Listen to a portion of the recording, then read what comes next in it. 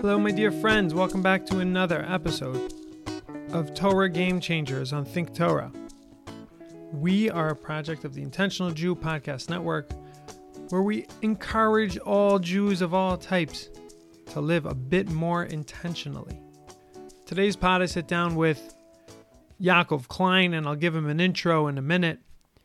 And it was an amazing conversation about the importance of what he feels is this spirit and the Hasidic spirit that he wants to bring back to mainstream Judaism. And it was very inspiring to speak to somebody who's so fired up and excited about what he does. Before we get into the conversation, Rabbi Yaakov is also a musician, singing his own songs and the songs of others. And I came upon this song and I asked him if I could use it. This is an awesome song. So before we get started, here's Yaakov.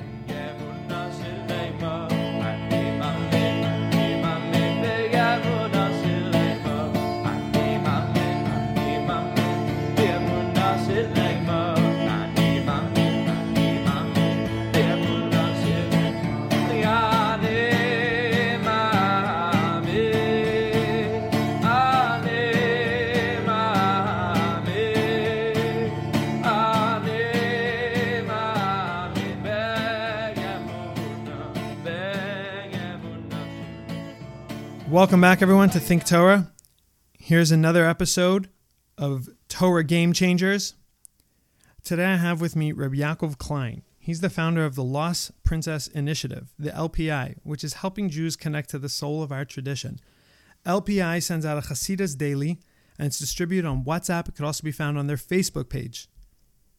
He's also the author of the Thank You Hashem newsletter, which just reached its first year anniversary. To date, he's authored 2 books. The Sunlight of Redemption, which is a translation of Likutei Moharan. He's also the author of Sparks from Berdichev. His next book, which is coming, confirmed, The Story of Our Lives. It's an in-depth understanding of Rabbi Nachman's famous story, The Lost Princess, which will be in stores soon. Yaakov is also a lecturer and musician, just trying to share the inner dimension of the Torah. He's a contributor both on YU Torah and Times of Israel, and his articles, poems, and books have reached and inspired thousands of Jews worldwide. Yaakov, I'm sorry about that. Thank you for joining me. And here you are, guys, Yaakov Klein. I would add one final thing, which I think underscores the whole thing and important, is aspiring Jew. Sometimes it sounds very impressive when you hear all these things. But the truth is that at the core of it is just a Jew who's trying to find his way. And if you can help other people, even one other person, find their way as well on this journey along with him, then dayenu. That's the goal. That's such an important point that I say that also about myself. I'm just a Jew, and all things that are extensions of that Jewness. And I do this in my home. I do this in my family. And then, Bezras Hashem, it gets expanded outwards. So, Yaakov, tell me a little bit about yourself, where you came from, but mainly why.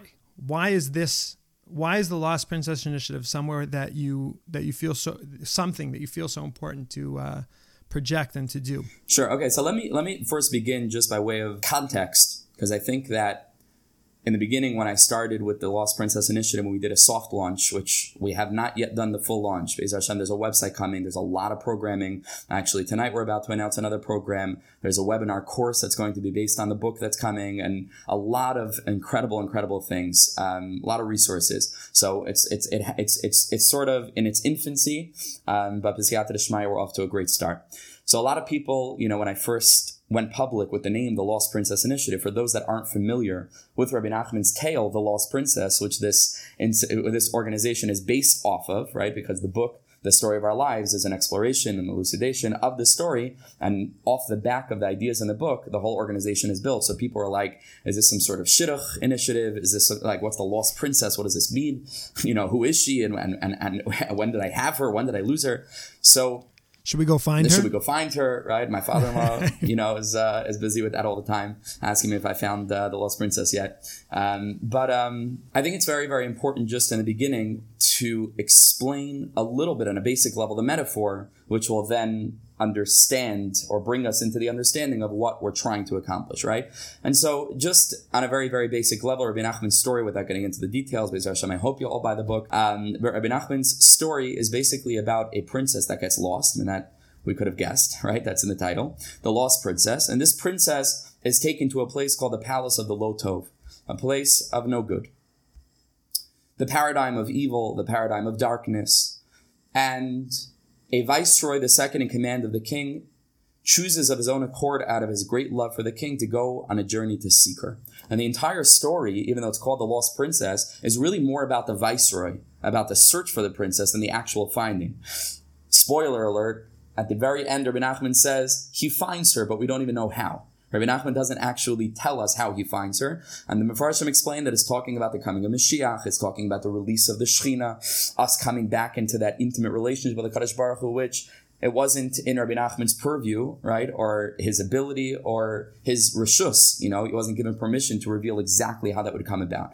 Be that as it may, the majority of the story is talking about the search of the viceroy, and it's not a pretty search. It's not very clear. It's not very easy. There are many, many triumphs, but more disasters and downfalls and slip-ups, and the conditions that the princess eventually gives him that he needs to fulfill in order to free her, he manages to hold on to for a whole year until the very last day, and then he eats from a tree that he wasn't supposed to eat from, an obvious reference to Adam and Chava, or he drinks from a river that he wasn't supposed to drink from, and that's a reference to the Chet Egel, the two Batei Mikdash, a lot of symbolism in the story, but ultimately it's about the struggle and the journey of this viceroy and the yearning that he has and that conviction that there is a princess and that she needs to be freed. And it's about that sort of internal and emotional and spiritual journey that he takes to free the princess. Now, what is the princess, right? That's of ultimate importance in order to understand what the import of the viceroy's journey is. And the Mefarshim all explain that the princess is on a very basic level the reference to the neshama. The neshama in the Sfarim HaKadoshim is always associated with the feminine. The neshama is always associated with the internal point, that emotional aspect of connectivity, that relationship aspect with Avodas Hashem, with others. When we say that a marriage has neshama, what does that mean? It means that there's a passion there. It means that there's an intimacy there. It means that there's a real connection there. And the princess becomes lost both in our lives as individuals, but I think perhaps more importantly, as a community. And over the journey that Rabbi Nachman begins his story with the words, Baderech siparti maisa, on a journey I told a story. Over the journey that we take as individuals, I say from childhood to adulthood, but all of the different journeys throughout our lives, and all the ups and all the downs and all the different areas and stages and different experiences that we go through throughout the human condition, the princess gets lost. And that excitement of living, forget about spiritually for a second, just the excitement of living and the appreciation of the little blessings of life and seeing the beauty of a sunset and standing in front of a wonder like the Niagara Falls, something becomes lost. We become numb. And we become so wrapped up in our adult, sophisticated pursuits that sometimes we lose that spirit of youth. We lose that passion, that vitality, that natural joy that every child wakes up with in the morning, and that excitement to explore the world. Where I was walking with my son yesterday and we see a little snail on the floor, and it blew his mind. He's standing there for 5 minutes watching this snail. And I said to myself, if only I can be able to access even a percentage of this, how different my life would be. So in our own lives, emotionally, and in that experience, we lose the princess communally. Spiritually speaking, we've lost the princess. Over the journey of the Jewish enterprise, throughout all of the ups and many, many, many devastating downs, we've come to this strange place where in America, after the Holocaust, we've built up a remarkable society and institution of Judaism, which is incredible if you think about it. In a very short period of time, I understand the state of Israel physically and also spiritually managed to build itself up miraculously. But the societal institution of Yiddishkeit, of Frum Judaism in America, with all the yeshivas and the network of kollalim and all of the minion factories and the Pesach hotels, not this past year, but Emir Hashem, this coming year, and the publications and the education programs and the gemachs galore for anything that a person can need, what the Frum community has managed to create is nothing short of miraculous.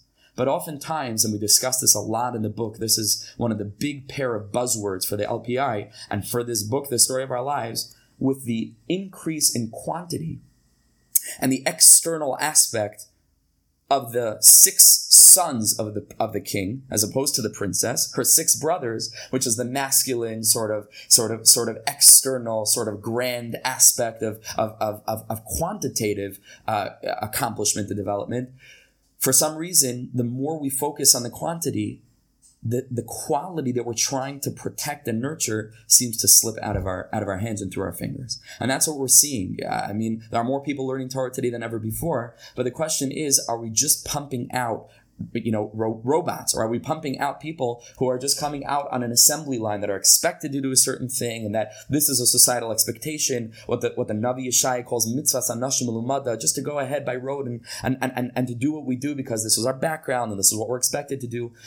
But what happened to the neshama? What happened to the princess of wonder? What happened to the connection, the consciousness, the understanding that Talmud Torah Keneged Kulam means that it's the ultimate means toward the end of relating to HaKadosh Baruch Hu, as opposed to the end unto itself, where Limud Torah and yeshivas can become sometimes, again, chas v'shalom, this is just hypothetical. Hopefully it's not the way that I'm describing, and it's certainly not the way that I'm describing. Baruch Hashem, there's a balance, and it's very much in the middle. We're trying to move the needle a couple of degrees closer to the princess side of things. But of course it's a mix. But oftentimes you can have in yeshivas where Limud Torah is taken out of this experiential relationship building and this consciousness that we're sitting with the Nosein HaTorah and connecting with him in the deepest way, and it becomes about how many daf you could learn, right? And what kind of pshetel you could say, and how you can get up and impress this one and impress that one. And we're trying to go ahead and to bring back that neshama. So that's what the story is. That's what the book is about. There's a lot of details in between. It's about a 600-page book. There's a lot of symbolism and depth on every chapter. And to me, this is my personal mandate and my personal mission. It's something that I felt throughout my journey through the yeshiva system, and I went to wonderful yeshivas. I always felt that there was mashu chaserli, that something was missing. A focus on wearing a hat and jacket, a focus on tzitzis out, a focus on white shirts or blue shirts, or whatever these things were. It always frustrated me. I don't know exactly why, but I always had it in me that I just felt like, is this what this is all about? That HaKadosh Baruch Hu came onto our scene and said, Anochi Hashem Elokecha, and we had Avram, Yitzchak, and Yaakov, and we brought monotheism to the world, and we had the 10 commandments that changed world society, and this is what Yiddishkeit is about. This is what it's all about. Did you get introduced to Hasidus and this inner dimension, the more pnimius of living? So this itself is a little bit of an interesting journey itself. The truth is that it begins with my father, where everything usually begins with one's father. My father, even though he grew up in a post-Holocaust, child of Holocaust survivors, Hungarian home that was not Hasidish. Hungarian historically is called Oberlander. It's like sort of in between. It's a mix. They weren't the Misnagdim, right? They weren't the Hasidim. The Chassam Sofer Ki Yadua was very, very close with all the Hasidic masters, and he himself incorporated a lot of sod and a lot of that feeling. Sometimes if if you're not looking at the heading in the Sefer Chassam Sofer, you could think he's wearing a shtreimel, sometimes, right? And so he came from a home that wasn't misnagdic, certainly not, but at the same time wasn't in any way, connected to a particular Hasidus. We come from a long line of Rabbanim. My great-great-great-great-grandfather, 5 grades up, Rav Shmuel Shmelka Selisher, was actually related to Rav Shmelka of Nikolsburg, who was a Talmud of the Maggid Mizrich, one of the early Hasidic masters, brother of the Hafla, and he was named after him. But at the same time, he was a Talmud of Chassam Sofer, and his son and their children, all the way down until the Holocaust, when 2 generations were murdered, Hashem Yikam Damam, were all Rav and Av based in over large swaths of that Hungarian area, Salish and Halmin, and different areas over there. So again, very rabbinic, very connected to to Limud Torah and to Torah education, but not connected to Hasidus. My father learned in a number of yeshivas. He learned in a yeshiva Torah V'das, right, which I'm sure you're familiar with, and many of the listeners are familiar with. And in Torah V'das, as he was learning there, the regular sort of yeshiva system, the yeshiva, curriculum.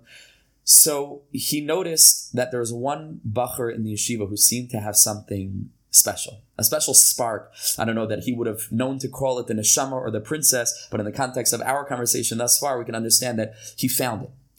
Or al kol panim, he was searching for it, right? And he was striving for it. And he was living in such a way that my father was sure there was something that he was privy to that nobody else was, because he was the most popular guy in the yeshiva. He had such a chiyus about him. His davening was with fire, and his learning was with fire, always besimcha and with emunah.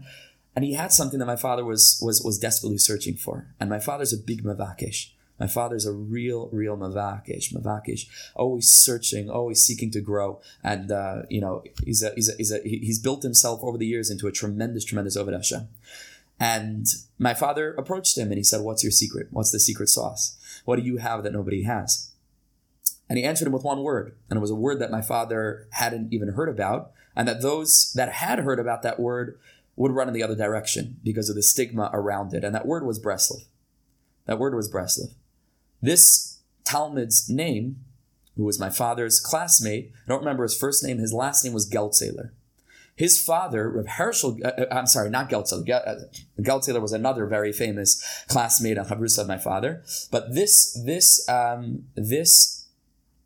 classmate's last name was Wasilski.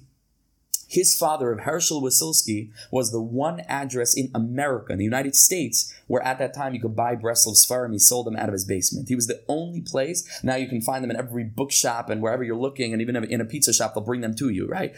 And there was no place in America that you could find the Breslov Sfarim except for this. Rav Herschel Wasilski's basement, he sold them out of his house. He ran the American Friends for Breslov, out of his home, and he was like the headquarters for Breslov, really for the Eretz Yisrael Diga Breslov, the European Breslov. Although there was Tzvi Ari Rosenfeld, he was a little bit giving over a more Americanized in his unique style. But my father was drawn through this child of Rav Herschel Wasilski to Rav Herschel himself. They spent a year learning Likutei Moharan together, and anybody who knows, who's really serious about sitting down and giving Breslov a chance and learning Likutei Moharan, it's a game changer. I mean, there's nothing like it. There's absolutely nothing like it. It's a different experience of Liman Torah.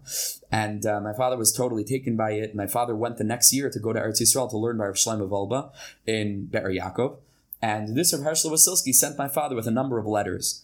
And these letters were addressed to some of the leading lights, the leading names in the Breslov community, Rav Yaakov Meir Shachter, some names you'll be familiar with, Rav Levi Yitzhak Bender of the previous generation, of Shmuel Shapira, Rav Koenig in Tzvat, Rav Elvel Cheshin, the father of Rav Tzvi Cheshin of Mir fame.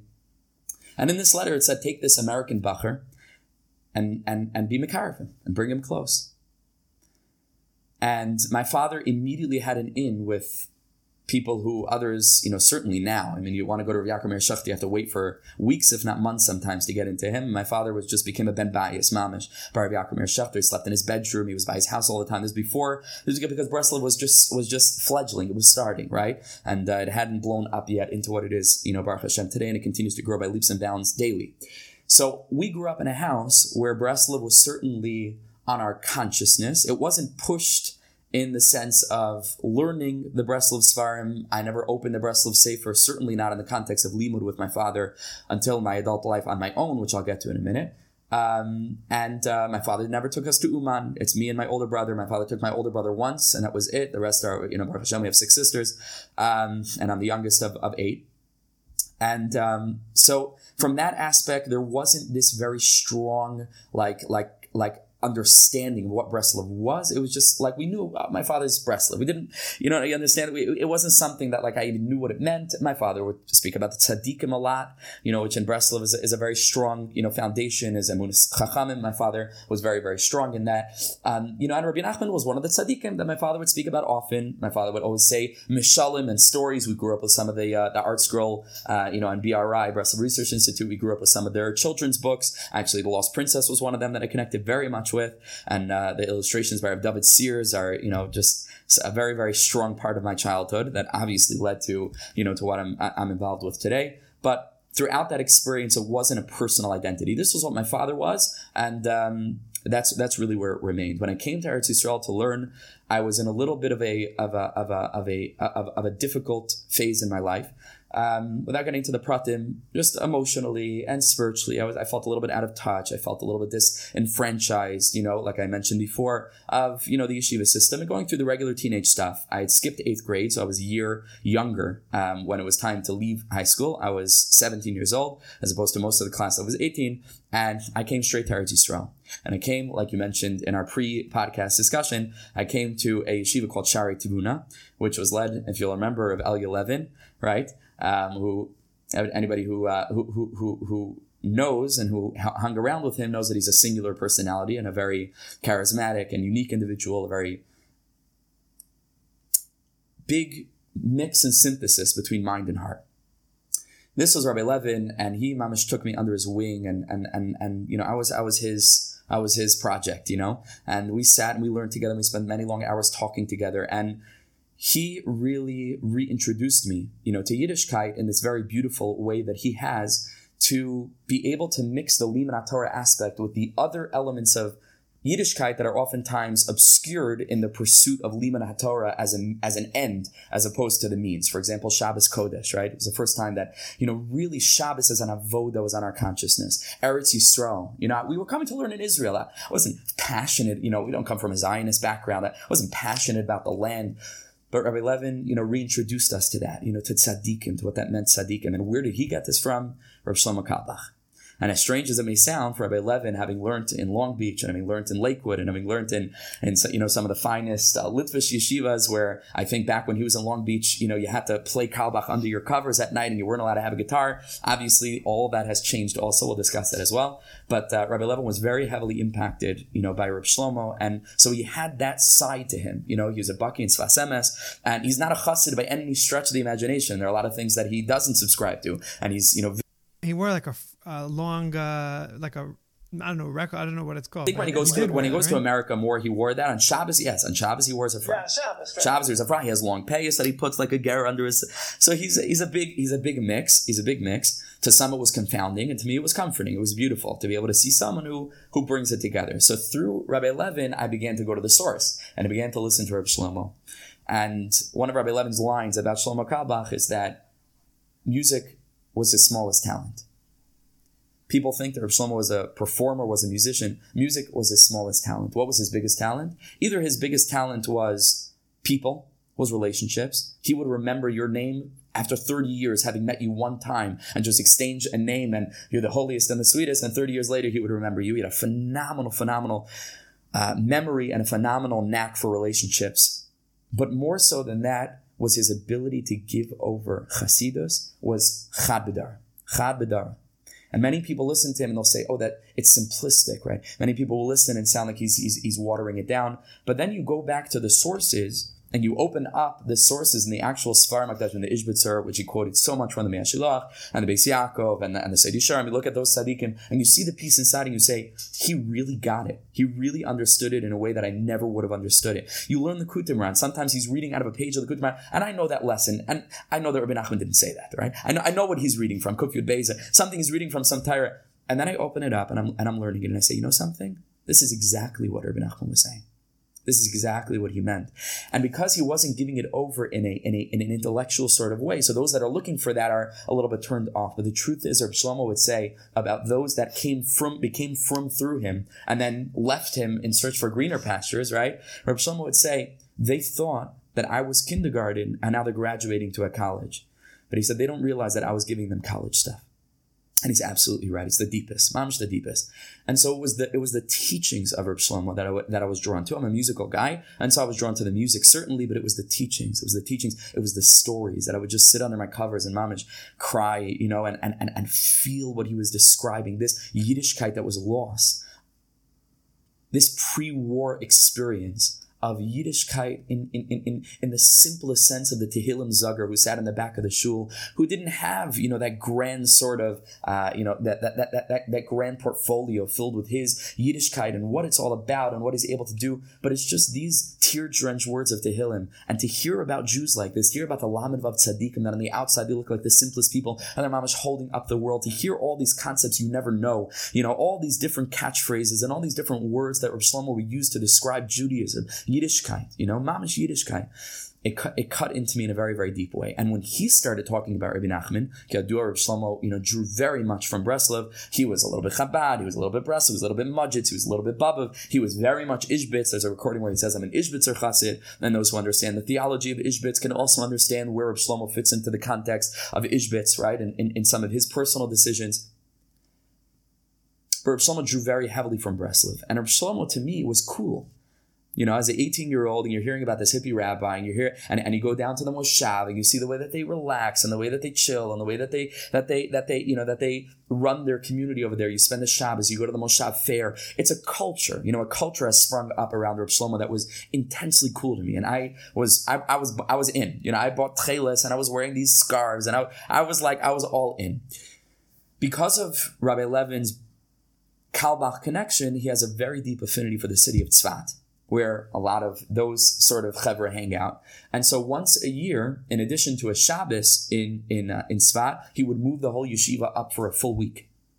And it wasn't vacation. It was a regular yeshiva in Tzfat. And every day he would give shir outside, and we would go for walking tours, and mamash 3 sedarim, regular yeshiva, nothing different, but just a change of pace.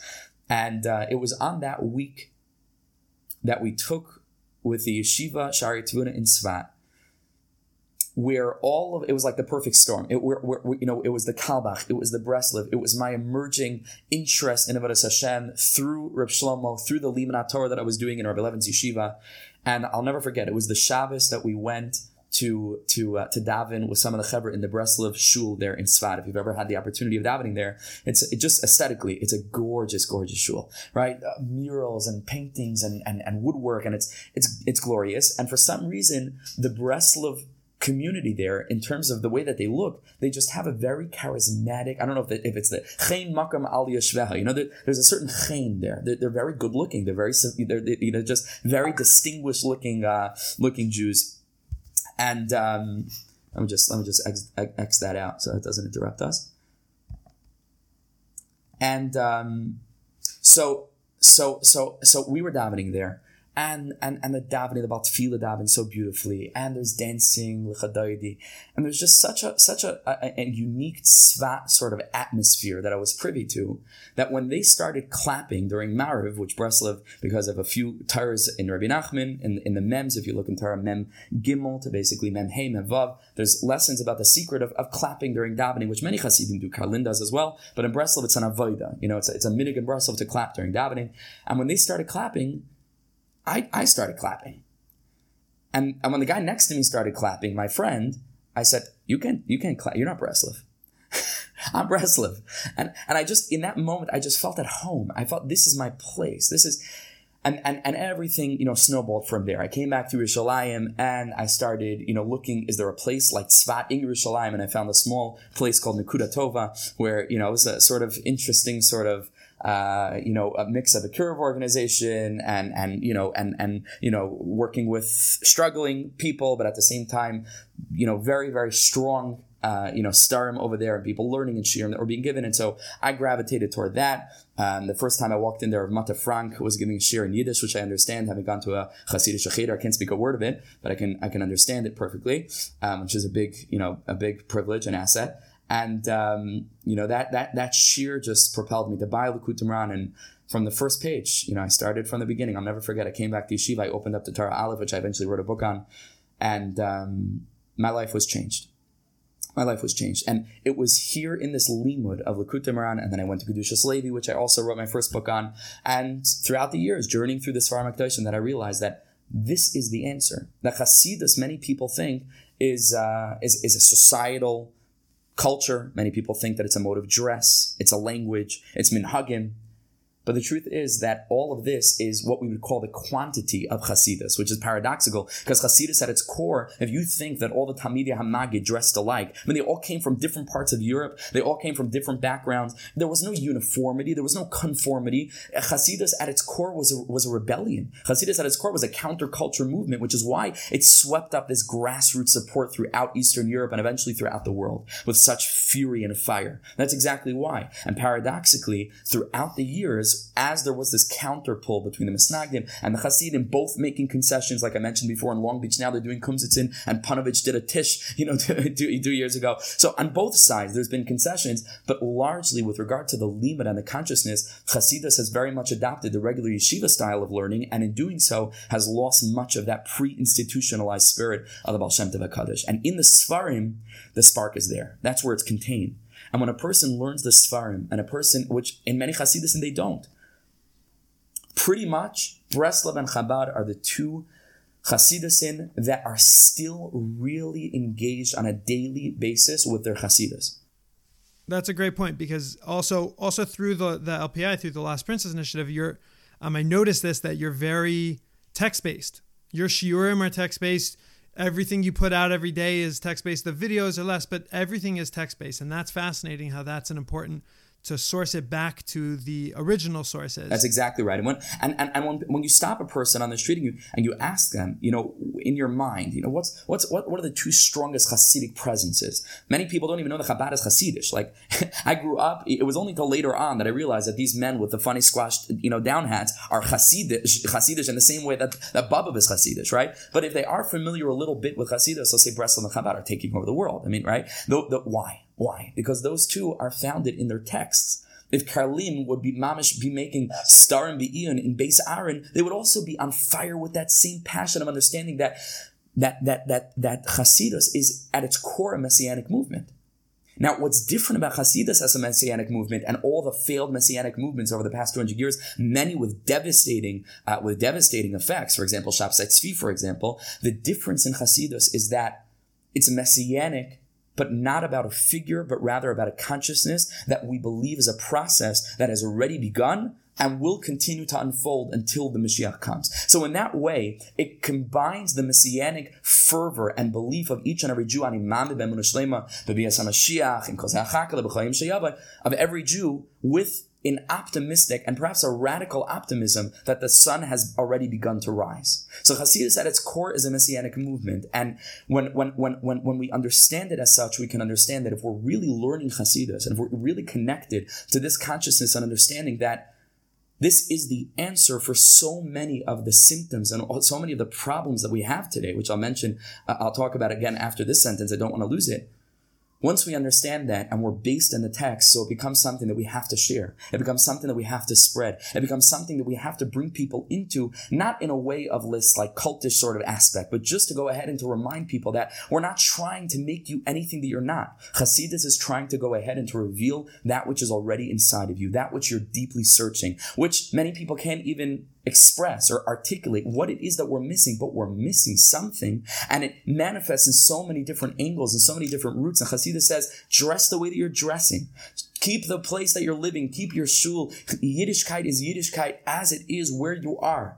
But it's a shift in consciousness that sort of takes ingredients that were in a fridge that's still a cake and puts it into a toaster oven. And it's the same cake with the same ingredients, but mashua acheret. It's a different experience. That's Hasidus. And this is why I feel so passionate about sharing these texts, these holy words, and these teachings of the tzaddikim, because I'm trying to go ahead and to give people this awareness that yes, there are problems in Yiddishkeit, and there's tznius issues, and there's talking in shul issues, and so many across the board. There are mental health issues, there are addiction issues. The Frum community, Blian Hara is already plagued, with many things that are particular and unique to our experience. And we believe, when I say we, I mean myself and my Rebbe, Rav Moshe Weinberger, who over the years has become to me the paradigm, and that we call the captain of the ship of Hasidus for non-Hasidim. We believe collectively as a community, and it's growing by leaps and bounds daily, and LPI is a part of it. We believe that this is the answer, that this is the remedy, and that it's a remedy in the way of Hikdim Refuah Lamaka, that HaKadosh Baruch Hu gave the refuah 200 years ago before the plague, and that it literally speaking to all of the challenges of our time, that if we just did this, and if we just instituted, and it doesn't have to be with the word Hasidus or the name Hasidus, but if we were learning these limudim in our yeshivas, and if we gave our neshamos of this generation, our children, in elementary school and in high school, and certainly in Beis Medrash, and when we're preparing them for marriage, everything bepnimius, everything al derech remez, al derech sod, what Avram Avinu and what Yitzchak Avinu represent in as much as what they did and how to study their lives, we believe that it would change the game, and that it would increase the consciousness of Mashiach, and it would go ahead and literally enable the sun of Geula, the sunlight of redemption, as the title of my second book, continue to rise until we should be Zocheh the Mashiach Tzedekenu. May be Amen. Amen. So, but this is much deeper to you than just Hasidic rituals. That's not what this is. Perhaps they come along, but it's so much deeper to you, and we see that with the fact that it's all rooted in text and it's all rooted in the Svarim themselves. Yeah, I mean, people ask me all the time, because I have been, in addition to my teaching capacities as the founder and director of LPI, I give a weekly shiur. Now, again, like I mentioned before, we're still in the kickoff stage. Believe it or not, we're reaching thousands of people over the world, but it's just the very, very, very beginning. We have grand plans that have been in the motions for years. You mentioned literally years in terms of that initial conception, and for many, many months, up to a year of actual practical laying the foundation. You mentioned the website. We mentioned the website. The book that Be'ezer Hashem is in typesetting. It's going to be in stores worldwide very shortly. And the webinar course that we're going to be launching, a full curriculum examining each and every one of what we call the Lost Princess principles, 25 foundational core principles that emerge from the book that we're going to be exploring in the context of the texts inside the Svarim, where they come from, to see the words of the tzaddik. But in my capacities, I've also been, a Rebbe in yeshiva, right? For the past year and a half, I've been teaching in Maseret Zion. Now I'm on a little bit of a break to focus on LPI stuff, but I taught there. I taught in Eshat Torah for a bit. And so I have, students who are both connected to the LPI and learning with me that way, in addition to hundreds of Jews around the world who I don't even know about, and contact me and say, I just finished your series, on SoundCloud. That's the beauty of technology, which we'll talk more about. But in my capacity as Rebbe, and having those Rebbe Talmud, or that sort of Sichas Chaverim, like I always say, I'm not a Rebbe by any stretch of the imagination. I'm just a searching Jew, and I'm zocha to sort of journey with many others that feel connected with what I'm connected with. But people ask me, when is the right time to put on a gartel? When is the right time, to start growing payas? When is the right time? V'chule, v'chule. All these sorts of questions. And rooted in a tradition from Rabbi Nachman, which he said about himself, I never tell people what to do. And Rabbi Nassim described how Rabbi Nachman wouldn't conclusively tell a person what to do in terms of advice practically, but Rabbi Nachman would just contextualize. And I think that's also very, very emblematic of what Rabbi Nachman does with the world. And it's the same thing in Breslov. There's no real mode of dress that everybody goes by. Rabbi Nachman contextualizes, and then he lets you make your own decisions. But he says, let me start you off on a fair playing field, right? Let me level the ground so that you have a chance at life, right? And let me tell you how important joy is. And let me tell you how real Emunah is. And let me tell you that God is with you in all your downfalls. And then you can choose. You have Bechira on all things. But to contextualize life. And so I don't tell people what to do. I try not to. I have a hard time telling myself what to do, but I try not to tell people what to do. But to contextualize and to tell them and to remind them that everything that I represent, and everything that Rabbi Weinberger represents, and everything that this neo-Hasidic movement, for lack of a better term, even though that term really, began in a non-Orthodox setting, and so we try not to really use it, but in this, for lack of a better term, neo-Hasidic movement and this consciousness, it's about the inside. It's about the pnimius. And we're worried that the more this sort of proceeds to the outside, it won't be like this stream flowing from a source of water into an offshoot that's consistent and that goes, but it'll be like an hourglass, that the sand drips out, and the more you start to focus on chitzonius, the pnimius goes. And that's just what we've seen. And so I don't tell people what to do, but I think that actions speak louder than words. And I've had people tell me that the fact that you don't have a long beard, which by the way, I probably couldn't try, if I tried, but I don't know that I could if I tried, but I don't wear the Hasidic Shalavush, and I don't grow my payas out. And there have been students, literally, that have confirmed my impression that by doing so, we're going to have a bigger impact, both in terms of communicating the message, as well as being able to embody this reality that you can still stay grounded within the yeshiva movement, and you don't have to move to Tzfat, and you don't have to start wearing colorful scarves or tcheles. You can be a normal, healthy, well-adjusted husband, father, student, a member of society of a regular shul, and look like everyone else, but there's a fire burning in your heart that transforms everything. That's the toaster oven. To take your cake, that's the same ingredients out of the fridge. That's nice. I mean, it works. But then you put it in a toaster oven, and it's mashu acher. It's like Reb Joey Newcomb says, Yesh pnimius v'yesh chitzonius v'pnimius v'eker. I was fascinating. We were listening to a song on Motzei Shabbos, and we're singing, dancing to it. And my daughter, who's 7, she's like, what does Pnimius mean? What does Chitzonius mean? And I said to myself, how lucky we are that at 7 years old, she's able to have this concept of there's insides, there's outsides, and va Pnimius hu ha'ikar. And that's the... But I want to talk about Joey Newcomb for a second, because this is important. Because, like I mentioned before, this consciousness is trying to capture that pre-institutionalized or primal sort of Hasidic energy as it existed in the Beis Medrash of the Baal Shem Tov, as it existed in the Bati Medrash of the Maggid Mezrich and all of his students. Back then, it was a grassroots movement, and that's exactly what's happening today. It's a grassroots organic movement. It is starting from Jews all over the world that don't receive this from a Rav, but they're oftentimes waking up to it in the course of their regular daily lives, being exposed to the torchbearers of this movement that's so emblematic of the spirit of Hasidus, has multifarious channels, that isn't just expressing itself in shiurim, which I'm doing, and isn't just expressing itself through, various different art projects, for example, that people are involved with. You remember, thank you Hashem, El did a big art project. Who ever heard of art as inspiration?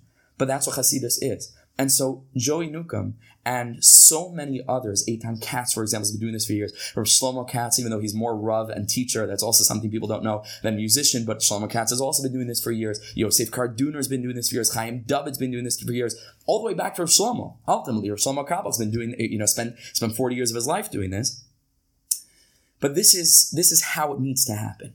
That people need to understand that there is more than one way to connect, and that it's going to be the grassroots, simple, pashit chevra. Even though Joey also, not to take away from the chashivas of any of these people, or Joey's, is a Rebbe in yeshiva also, right? And where do you think he gets that inspiration? Well, it comes from the Sfarim HaKadoshim, but it comes from these unlikely places. And in Rabbi Nachman, for example, and I wrote about this on Facebook a number of months ago in Torah Gimel, in Rabbi Nachman's lesson on music, which is the third lesson of Likutei Moharan, Rabbi Nachman connects music with the Ruach of Mashiach. David HaMelech, right, where David Malka Mashiach is descended from David, was a musician. And there's something about this very deep kind of education that music is able to accomplish, even more than text-based learning, that is able to impact, that's able to imperceptibly have a very, very, very strong impact. And so I mentioned before there was this interchange between the Hasidic world and the non-Hasidic world, where sort of there was concessions made on both sides, where the Hasidim became a little bit more tame and the Litvischer world became a little bit more emotional. And that's obviously everything's with Hashgacha L'Yaina. And that's why I say you don't have to identify as Hasidish, just be with Pnimius, be with heart. I don't care what you are. Be the biggest Litvak in the world. And by the way, real Litvaks are with energy, with fire. With Noach Weinberg was a real Litvak, right? And he lived with Pnimius and he lived with Chias. You look in Ali Shur, which every Mirbacher has on their shelves. I don't know if they're learning it, but they all have it, right? If you look at the second Chelek in Ali Shur, which is after Revolba, who was my father's Rebbe, which I mentioned, and my grandmother's Rebbe, also in Lidingö in Sweden after the Second World War, and so he taught two generations. So I feel very connected with Rav Shlomo and Volba as well. And I'm learning, the second Chelek after he was exposed to Rav Tzaddik, after he was exposed to Hasidus, and you see again the same thing. You take off your glasses, and it's a Hasidic Rebbe. Rav Moshe Feinstein and Darash Moshe. You take off your glasses, mamish, you're sitting at a tish, right? The tires that he says, they're out of this world, right? And so I don't care what you are, I don't care what you identify with, but the Pnimius, that's what it's about. And so I wrote over there that with this interchange, music is playing a tremendous role to impact, again, in an imperceptive way, to impact the mainstream. How many thousands of Litvischer Jews who never opened the Hasidic Sefer in their lives are driving down the street and playing Joey Newcomb's album and hearing Yesh Pnimius, V'yesh Chitzonius, V'ikra Pnimius, and the rest of the songs on that album, right? They're not just songs, and I told Joey this after. They're not songs. I think they're tefillos. I told Joey, I said, listen, I never ever buy music. Mamish, I never buy music. I don't really have time to listen to music. I never buy music. And I said, initially, I'm buying your album just because I can't wait until it's on Spotify, and I have to buy your album. And then I listened to the whole album in one shot. And I called Joey up. I left him a message after, and I said, Joey, I still never buy music because that wasn't music. Because your album is not music, because your album is teachings, is Tyrus. And by the way, on a lesser level, but it's also there, the impact that Avram Fried and that Mordechai ben David, both Chabad and Breslov respectively, or Mordechai ben David being connected to Rabbi Meir Morgenstern of Breslov, and Avram Fried obviously being a Chabad Chassid, the impact that their music has had. And again, it's a subconscious thing, but it impacts and it moves us closer. And so it's a wonderful thing to understand that LPI is one channel. And LPI, Be'ezer Hashem, we're also going to be doing music. I'm a musician, and we're also working on a project to bring the Breslov Shabbos Nigunim out to light in a new way, which we're working very heavily on, mamish, as we speak. I'm recording vocals tomorrow night for one of the songs, so we're mamish working on it. And we do want to incorporate music into it, but to understand that Hasidus, at its core, is the realization and the message to each and every Jew that no matter who you are, and no matter what your background is, and no matter what language you speak, and no matter how you dress, and no matter what your capabilities are, there is a way for you to connect to HaKadosh Baruch Hu. And this is the watchword of the movement. Really, the foundation of Chasidus is wrapped up into a pasuk where Shlomo HaMelech tells us, Bechol drachecha da'ehu. And it takes a little bit of darshaning, because the word da'ehu means know him, know God in all your ways. But the Hasidic masters teach that the word das can mean knowledge, but it could also mean intimate connection. And that's why we find it in the first context when the word das is used, is in the relationship between Adam and Chava, Vayeda Adam as Chava Ishtay, which means that they had that intimate relationship between husband and wife. And so say the Hasidic masters, you can build an intimate relationship with HaKadosh Baruch Hu. B'chol drachecha da'ehu. You can connect to him on the deepest level, make him a reality in your life, not in some frum, way, but just in this beautiful way to understand that there's this energy, this Ein Sof, not to limit God into that 3-letter word God that we created, as opposed to him creating us, that 3-letter word. The Ein Sof, this infinite being, this infinite all-knowing power that has been with you from the womb, that understands every aspect of your life, that's with you all the time, accompanying you at every moment. You can know God through learning. You can know God through listening to Joey Newcomb's music. Everybody else's music, we're gonna have to send in the recording. But to listen to, and through your work, and through your occupation, and through your hobbies, and through a dinner at a restaurant for your wife's anniversary, through your anniversary with your wife, and through your birthday, and through your relationship with your children, and through every single aspect of your life. B'chol drachecha, there's an opportunity for intimacy, da'ehu, to connect with HaKadosh Baruch Hu, and that is what we're missing. And so people kvetch about the no talking in shul, and they have rabbis on podcasts, and everybody's wondering what we can do about this problem. We have to bribe them, and we have to make people sign contracts, and we have to give out treats to the kids and to the adults, and we have to... Why can't the answer just be that if people came into shul and understood that they're about to enter into an intimate, meditative, experiential communication with the master of the world, who's their best friend with a capital B and a capital F, and knows more about them, and before whom they can feel comfortable divulging their deepest secrets to anybody else, they just wouldn't talk. The experience is that when there's davening, there's no talking. In Rabbi Weinberger's shul in Eish Kodesh, it's not because, which he also makes people sign a contract, that's also true, right, that you have to commit not to talk. But there's davening there. There's davening there. And to people who never...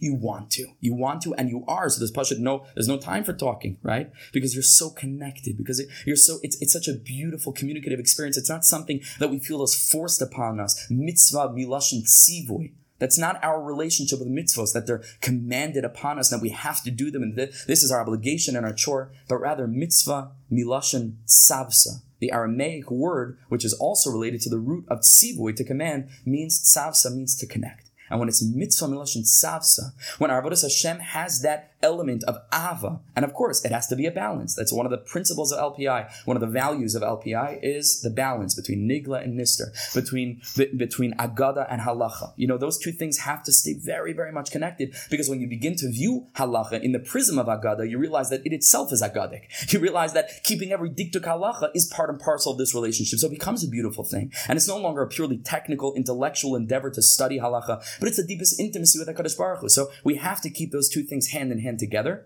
But when a person is connecting to this, and when a person is connected to halacha in the prism of agada, and to keep this balance so that your Avodas Hashem is tinged and is leaning toward the aspect of ava, which our generation needs so desperately. This love that parents need to be telling their children all the time, expressly. No, my kid knows I love them. No, they don't. And then make it your business every day, and as much as you can, to whisper it to them, to scream it to them, to tell them. And we need to feel this as adults, because we're all grown-up children. We're all little children inside. And to our children, but all of us in that relationship with HaKadosh Baruch Hu, if we were to engage with Avodas Hashem in this way of ava, in this way of mitzvah miloshin tzavsa, Yiddishkeit would look very, very different. And that's why I say again, keep the institutions, keep the quantity, keep the 6 sons. This is a point I make very strongly in the book. We don't want to do away with anything, but we want to reinvigorate, reinfuse that experience with the lost princess of Yiddishkeit. That's the goal.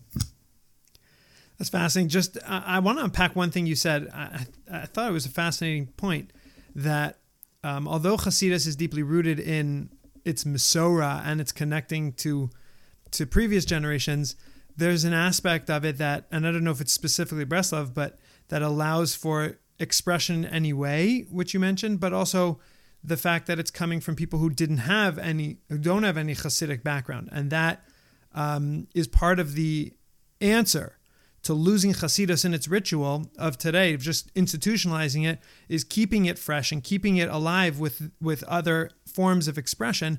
It's fascinating that that interplay between the Mesorah, but also using new technologies and new music and new sounds and new Torah. So that balance, I thought that was really fascinating. That's right. I mean, when you really, begin, like we mentioned before, to learn the Sfarim, you do find, that there is somewhat of a tension of opposites. And I'll just speak about one of them, which I just gave a shir on last week, but there are many. And it's nuanced. But one of the tension of opposites, for example, is that on the one hand, to many people it's confounding, it's a stira, it's a contradiction.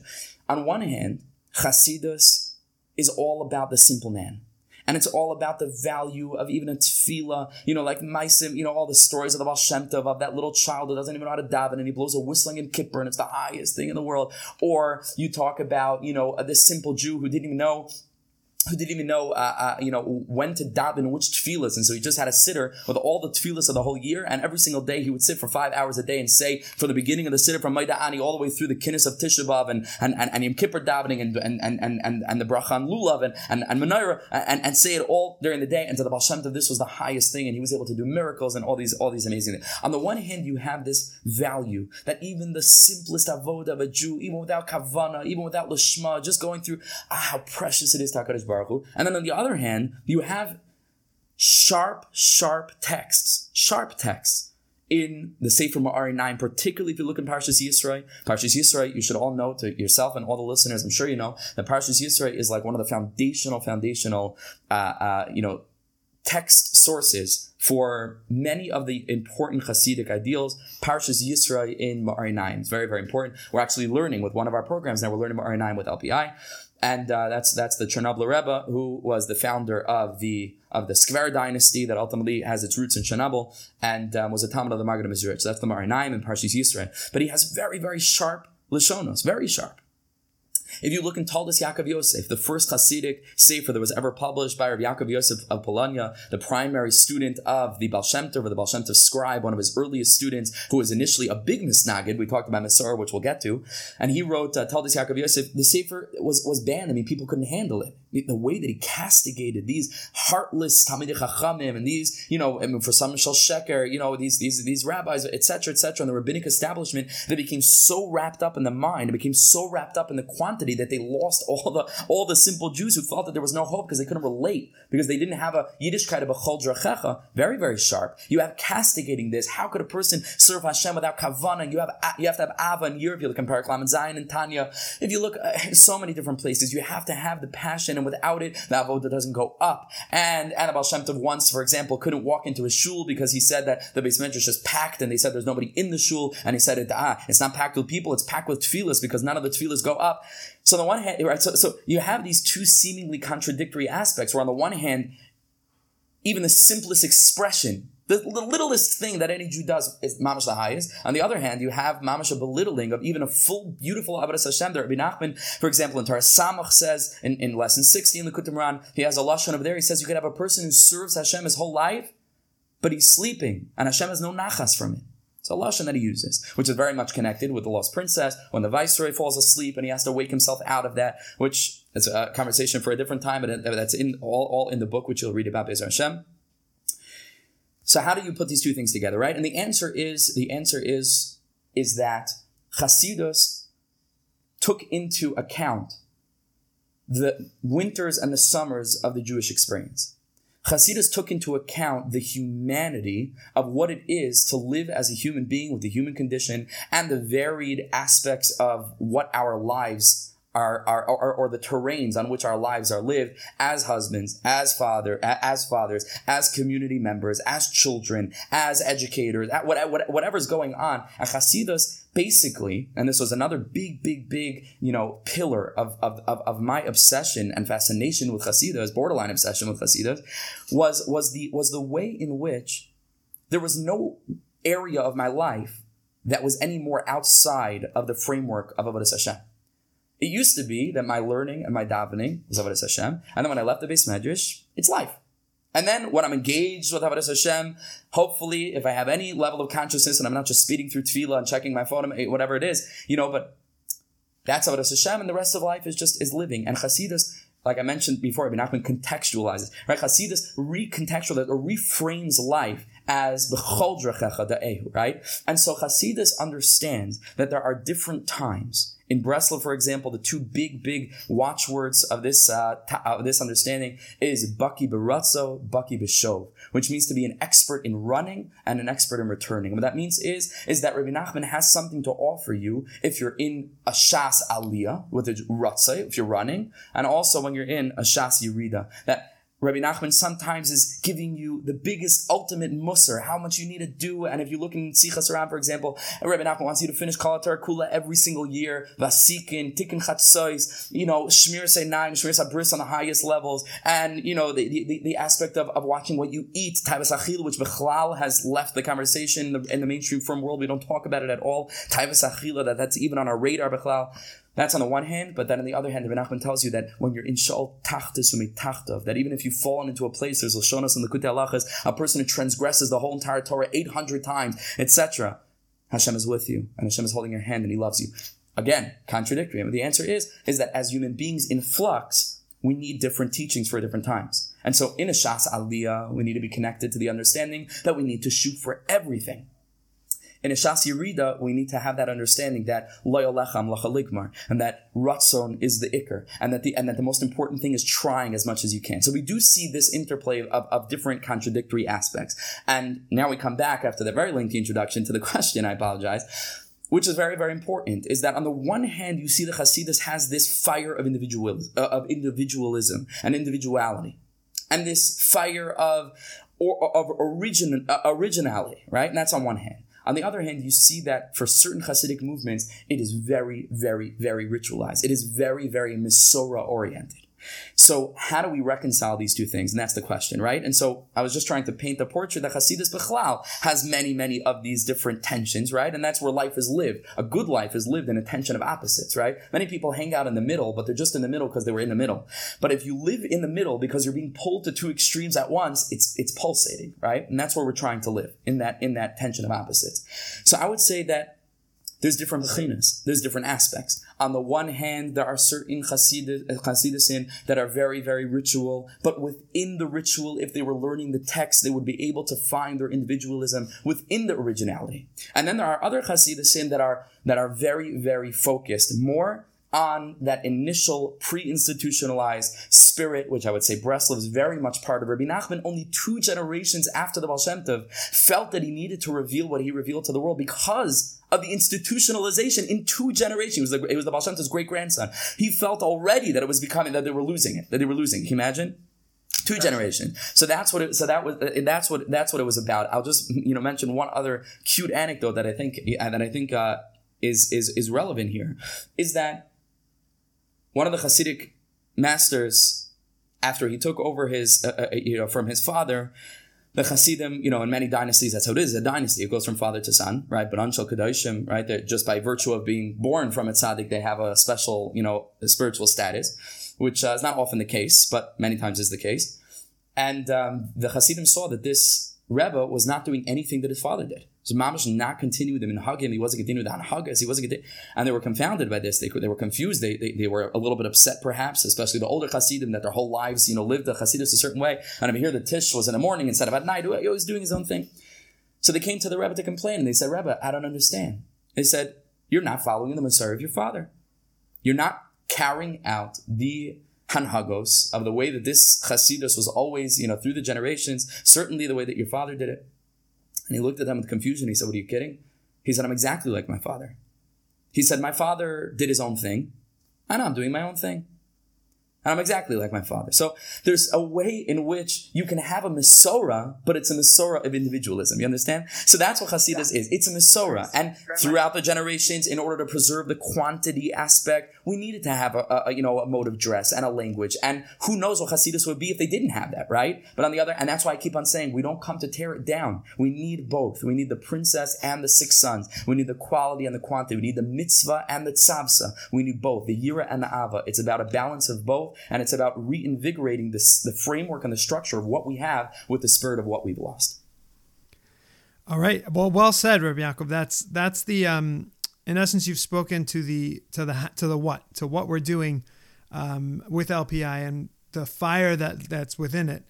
And I want to just transition into the how. How are we getting this message out? How are we going to attract people to this? Obviously, you've written 2 books, a third on its way, as you mentioned, and that's one way, but there's so much power out there at our fingertips, literally at our fingertips, and on our microphones and everything like that. And how do you really, the question starts like this: how do you balance that, the writing of books and the distribution of it online, so that it's like almost to speak to paradoxes? That was sure, right. And so let's move into that aspect. And again, I think that we should launch into this aspect of the conversation based on the context of the understanding of Chasidus, which is the concept, like we discussed before, of B'chol Drachecha Da'eu. Oh, I love that, because I don't believe that they're separated. I haven't found someone who's passionate about what they're doing who's not passionate about how they're getting it out as well. Because the two speak to each other. Exactly right. For the most, technologically speaking, right, and societally, in terms of those ways of living aspect, we're very wary, we're very cautious. We've always been, to our credit, most of the time.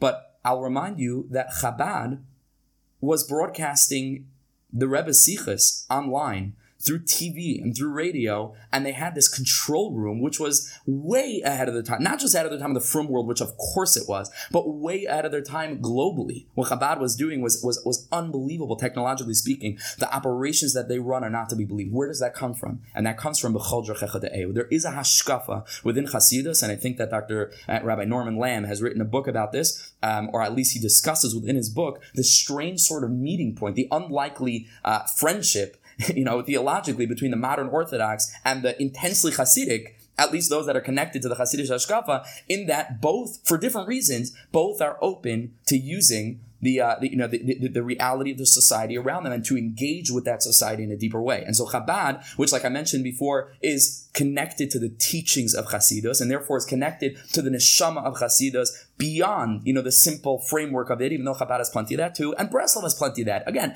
I don't want to generalize. There's Yesh, right? There are a lot of Karliners who are also on fire, and etc. You understand? But in Chabad, because they had that sort of stamp of approval from the Baal Shem Tov HaKadosh, that God is to be found in everything, the Zohar HaKadosh, there's no place vacant of him. They were able to look at technology and see an opportunity rather than a challenge and say, okay, let's embrace it and let's utilize it and let's go for it. So very much myself in the same way, being founded on this pre-institutionalized hashkafa of Chasidus that I connect very, very deeply with, and that has not just transformed my life, but has saved my life, literally saved my life. I would venture perhaps to say physically, actually, but certainly emotionally and certainly spiritually, and I'm a different person. And I've seen that transformation happen in front of my eyes over the past couple of years, just by bringing people in and being able to experience that paradigm shift, right? So Chasidus, which I'm very committed to, is giving me this sort of, like I mentioned, like a stamp of approval to be able to go out into the world and to be able to engage with technology in a healthy way, in a positive way, and to be able to reach people. And I want to make one comment that, it's just a mitzias. On the one hand, it may sound a little bit, it's mitzias. The mitzias is that decisions about the lifestyle of the frum community are largely being made by the Am, by the people themselves. With regard to internet usage, and with regard to WhatsApp on phones, for example, when did any Rav get up? When did any Gadol get up and say that everyone should have WhatsApp on their phones? Who said that? To my knowledge, nothing has changed since the 2004, whatever it is, Internet Asifa, when they got up there and they said, absolutely don't have it. And if you must have it, filters. And to be fair, I mean, WhatsApp for most people is not a must. It's not a must, right? Let's be honest. Everybody says, I need it for this, I need it for that. But we have a lot of chats that aren't that. And we spend a lot of time with memes and making jokes and forwarding around Trump things and Biden things and this thing and that thing and Corona jokes until you get it and then it's not so funny anymore.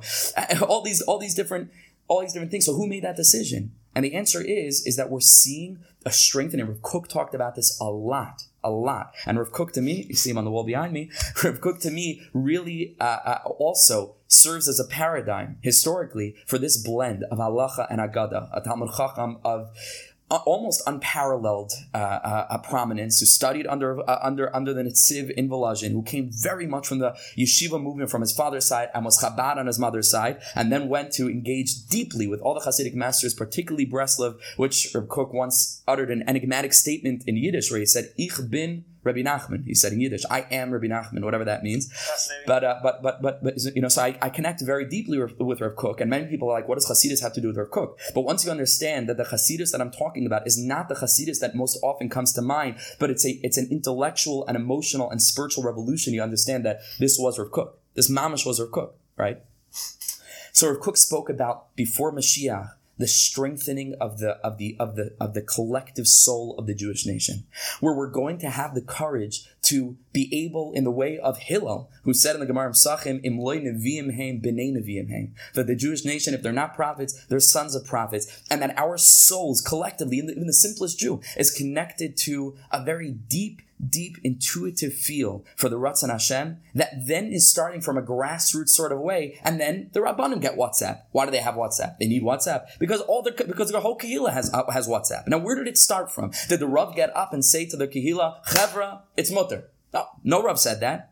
But then, where did he get WhatsApp on his phone? And the answer is because there are paradigm shifts that are happening from the bottom up. From the bottom up. If you look, for example, at Mishpacha magazine, what Mishpacha magazine has managed to accomplish, the issues that they have managed to raise to the public discussion by laymen, by people who are, just for example, the reader's right? Or all of those inbox, I don't know exactly what they call, that segment of the newsletter, but we have people that are talking about things, blogs, for example, podcasts, where they're not Rabbanim, and they're not people that we would look to for halachic guidance, but at the same time, we are becoming more confident with regard to what we have to say, and change is being affected from the bottom up. And so we find that the majority of the frum, and I would say the centrist, right? Not modern Orthodox, and also not very yeshivish, and also not very Hasidish. But the centrist, I would talk about Monsey, I would talk about Five Towns, I would talk about Flatbush in Brooklyn, I would talk about different out-of-town communities that align with the yeshiva system, but at the same time are working, balabatim. This is where they are. They are on their phones.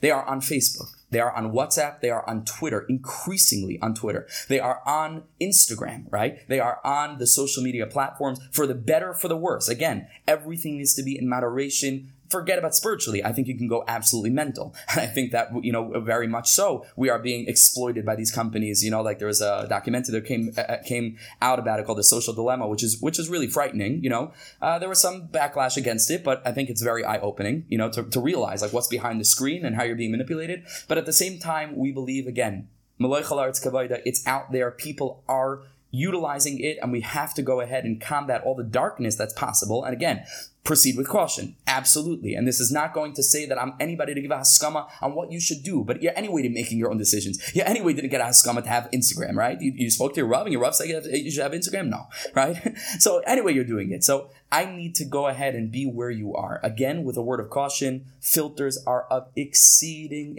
importance. And this is not a frumkeit thing. Again, I never, when I talk about the Indian of Tikkun Bris or Pagama Bris, I don't talk about the Gehenim you're going to get. I talk about the Gehenim you're living because it's much more real. It's going to destroy your marriage. It's going to destroy your relationships. It's going to destroy your joy for life. And so forget about spiritually speaking, just emotionally. Ashrecha ba'olam hazeh, right? The Torah is supposed to give us olam haba in this world. That's what it's about. Forget about schar of olam haba. And so Very, very important to have filters, but this is where people are hanging out, and this is where I am attempting to reach them. So the books it's for everybody, right? The books is also, there's a mode of education that comes through written word, that simple sound bites and little short clips. You don't get that, right? You don't get that. And there's a way of really pouring your heart into a book that I cannot do in a Facebook post. And there's Shabbos, where many people are reading books. And it's something that you can have at your side, that you put on your night table, and that even though you may not be reading it, but it's on your bookshelf and you remember it, and like your fate, that stage of life was associated with this book and so on. So books, that's my primary mode of communication. I enjoy writing. I've been writing my whole life, and B'chazei Hashem, I think that I'm getting a little bit better at it as time goes on, but I really do enjoy writing, and I love the freedom of being able to really lay out an idea without needing, to feel pressure to say something profound in one sentence, right? I like having that freedom, because that's what Chassidus is. It's not, Chassidus is not, little sound bites. If you look in Torah art from the Baal HaTanya, if you look in Torahs from the Likutei Moharan, they go on for pages and pages and pages and pages. So yes, we're sending out little quotes, which is very important to keep people engaged. It's shareable, it's profound, it's thought-provoking, and that's on a daily basis. We're sending out quotes from the Hasidim, text-based, like we said before, to drive people to look up the text. That's why we give a source for everything. We want you to engage with the text itself. Everything's been translated, Kemat. Everything's on Sefaria, Kemat, it's totally free, open source. Everybody's able to go ahead and to engage with these texts, but the book is very important, because that's going to really build the hashkafic foundation to lay it out, and that is what the story of our lives is. It is a textbook. It is not just another book. I don't know that I'll write another book anytime soon, really, because I'm really focused on pushing this and marketing this as the textbook to sort of contextualize, to sort of create this parable or metaphoric background to understand what this incredible movement toward Hasidus is in the frum world. Like, what is it all about? Why are we seeing mainstream performers like Eitan Katz and Yosef Nukum quoting these sources and speaking in a way that nobody heard in yeshiva? What's that all about? Why are we seeing kids dropping out of high school, and then 4 years later you see them growing little payas and carrying a whole set of Sfarim under their arms that you never saw before on a bench in the base benches? What's going on? Why are thousands of people listening to Rabbi Weinberger packing in to a Lag BaOmer event, packing into a Eish Kodesh Hilula? They have 4,000 something people, more than that, who are listening to all of his stuff and are active and are focused. And Uman is blowing up. Not this past year, but 60,000 people. What is it? What is it? These are otherwise normal people. These are your next door neighbor in Flatbush, right? These are otherwise healthy, normal, well-adjusted people. What is it all about? And I don't believe that there is yet a conclusive and comprehensive expression, a sort of textbook for this. And that is really what I hope with all of my heart and soul to have accomplished with this book. And this is what the theological foundation of the Lost Princess Initiative is. It's the book, and then it's the course that enables us to really isolate the key principles and to learn about them inside, in their context, and then to go ahead and to push it out on social media through different social media content, using Zoom, which was huge, over Corona. I mean, Corona was a terrible, terrible disaster and devastating thing that, wreaked how much havoc and destruction. But I think that, if we can find, a silver lining, I think that Corona really moved the frum community much more ahead technologically. You had people using tablets who would never have used it before, and all of a sudden realized, this can really help me. This is not the enemy. Everything that HaKadosh Baruch Hu created can be elevated. It's what the Baal HaTanya calls the klipas noga, right? It's that realm that's in between total ra, which is aser, and total tov, which is a mitzvah. It's mutter. It's mutter. With the right conditions, but to be able to engage with it. And Be'ezer Hashem, we have many, many programs that are planned for the future. Like I said, tonight we're announcing a brand new series, bringing in Yaakov Danishevsky, who is one of the mashviim of this new movement, young, dynamic, eloquent, being able to really, really, express what we're all about. And LPI hopes, again, to bring in all of the different mashpiyim of the movement. And that means musicians, that means artists, that means all the Talmidim of Rabbi Weinberger who have been creating their own little mini Eish Kodesh movements, throughout the world, like Rav Shlomo Katz and Joey Rosenfeld and Rabbi Bergen Mevaseret and so many other names, that just immediately come to mind. But we've had 30 speakers or so, and we want to really, we want to become that organization that's focused on the neshama, that's focused on bringing these people together who know how to speak this language, who look like me and you, regular guys, but are speaking a different language that really speaks to the core of what this generation is missing. I'll just close with Torah from the Baal Shem Tov that I think really puts this whole thing into focus. The Baal Shem Tov taught, because the Gemara says that eina doime. You can't compare a person who learns something 100 times, mea pa'amim, lemea pa'amim ve'echad, to a person who learns something 101 times. That's the pashut pshat. That's a simple understanding that if you learn a Gemara 100 times, and then you learned it 101 times, it's just different. It's different. That's what the Gemara tells us. Many different understandings of what that is. That's the basic explanation. Said the Baal Shem Tov, a grammatical problem. Why doesn't it say lemea ve'echad pa'amim? You can't compare a person who learns something mea pa'amim, to a person who learns something haloimit mea ve'echad pa'amim. What's mea pa'amim ve'echad? Says the Baal Shem Tov. He says mea pa'amim is talking about the learning of the Torah that you're doing. But the ve'echad is talking about the echad yachid miyuchad, about the master of the world. And eina doime, you can't compare somebody who learns that same 100 times to a person who learns 100 times, but with HaKadosh Baruch Hu, with the echad. And so I say this, and I said this from the beginning. Baruch Hashem, we have 100 organizations in the Frum world, right? We have organizations for everything. We have organizations to help people on every level. We have organizations spiritually and societally. And like I mentioned before, all the different beautiful quantitative aspects of Avodas Hashem. And it's unbelievably miraculous and gewalt, right? It's incredible. LPI seeks to be the one organization for the echad. We need the mea pa'amim, but I want to focus people in on the echad, to reinfuse and reinvigorate every single aspect of our relationship with Avodas Hashem, b'chol drachecha, with da'eh, with intimacy, with a conscious relationship with the HaKadosh Baruch Hu, who loves you. And that's really what it's all about. Fascinating. I pretend that this podcast is for my listeners, but really it's just a way for me to talk to you and talk to people who have passion. So I'm not releasing it. I'm just kidding. But it's, the passion is what speaks to me, and the fire and the beauty of loving what you do. And we've missed that for a while. And I think you're re-returning that, and Be'ez Hashem, it should be the ve'echad. So if people, what are some of your best channels for people to find you, subscribe to you? Any links I can put in the show notes so people could find it as well? Really suggest that if a person wants to really, really connect with what we're doing and really become one of the chevra, WhatsApp is the way to go, because then, you really receive all of our content. You see updates on status. You're engaged on a daily level. WhatsApp to me is the biggest social media asset. B'chaz Hashem, we have about 1,000 people now receiving our stuff every day, and we're just starting. I'm telling you, we are just getting warmed up. Mamish. Literally, we're just getting warmed up. Right? So we're just starting. That's WhatsApp. Facebook, we have a Facebook page as well as my own personal page, which I post things that are separate. I post my own thoughts and my own personal ruminations on life and different, things that are happening. We are on Instagram as well. Again, you'll see all of the links. I assume, we'll attach the links to this. We're on Instagram. We're on Facebook. We are on WhatsApp. We are on YouTube. All of our videos, we have B'chaz Hashem. We're coming up to 50 short shiurim, up to 5 minutes, from some of the most dynamic teachers in the Jewish world, giving shiurim, mini shiurim in Chassidus, right? Really based on text, which is a remarkable thing. So we did, the first series was on Sefer Kedushas Levi. We have 122 quotes, which Be'ez Hashem on our website, which is not yet launched, and so I can't tell you what the address is yet, but Be'ez Hashem, that'll be launched, and everything's going to be on there with many, many, many more incredible resources. But 122 quotes with all of the videos from the Mashpiyim, 2 a week, and so you'll get that on Facebook, you'll get that on Instagram, you'll get that on WhatsApp, but YouTube, you can find all those videos, and all I can say is that I hope people will go out and buy the book. Be'ez Hashem, you'll see it advertised in the mainstream publications. And I want to make it clear that this is just, I know perhaps every author says this, but honestly, this is not just another book. And I can say that even with regard to my other books, it's not just, those books are in one category. This book is a textbook. It's a game changer. It's a presentation of a hashkafa shlema that can absolutely change your life. All right, Rabbi Yaakov, thank you. Do you have any last messages that you need to spread and you want to spread here on the pod?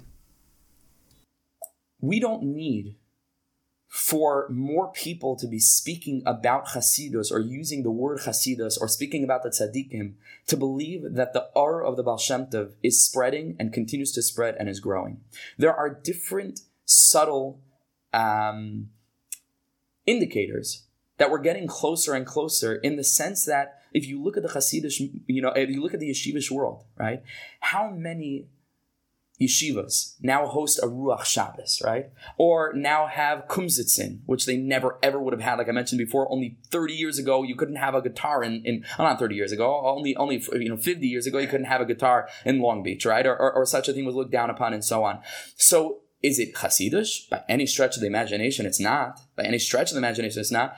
But the impact is there. And you have some of the most popular speakers, right, who are getting to the Balabatim that are no longer in the yeshiva framework. Rabbi Y.Y. Jacobson. People wouldn't associate that with the Baal Shem Tov's life, but it is. It is. And it's presented in its own way. And so all of these things from all angles, like I mentioned before, the music aspect and, the psychologist's aspect and the art aspect and more, the wave of the Baal Shem Tov is washing over this world. And that's exactly what Mashiach told the Baal Shem Tov. When the Baal Shem Tov had Aliyas Neshama, and he met the soul of Mashiach and the Heichal of Mashiach on a Rosh Hashanah toward the end of the Baal Shem Tov's life, which he wrote in a famous letter to Rav Gershon Kittever, his brother-in-law.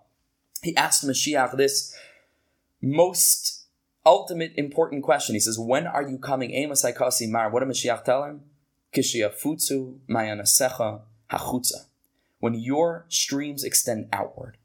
And is there any greater indicator that we're mamish at the threshold, that there's such an intense interest in Hasidus today? And this is the point.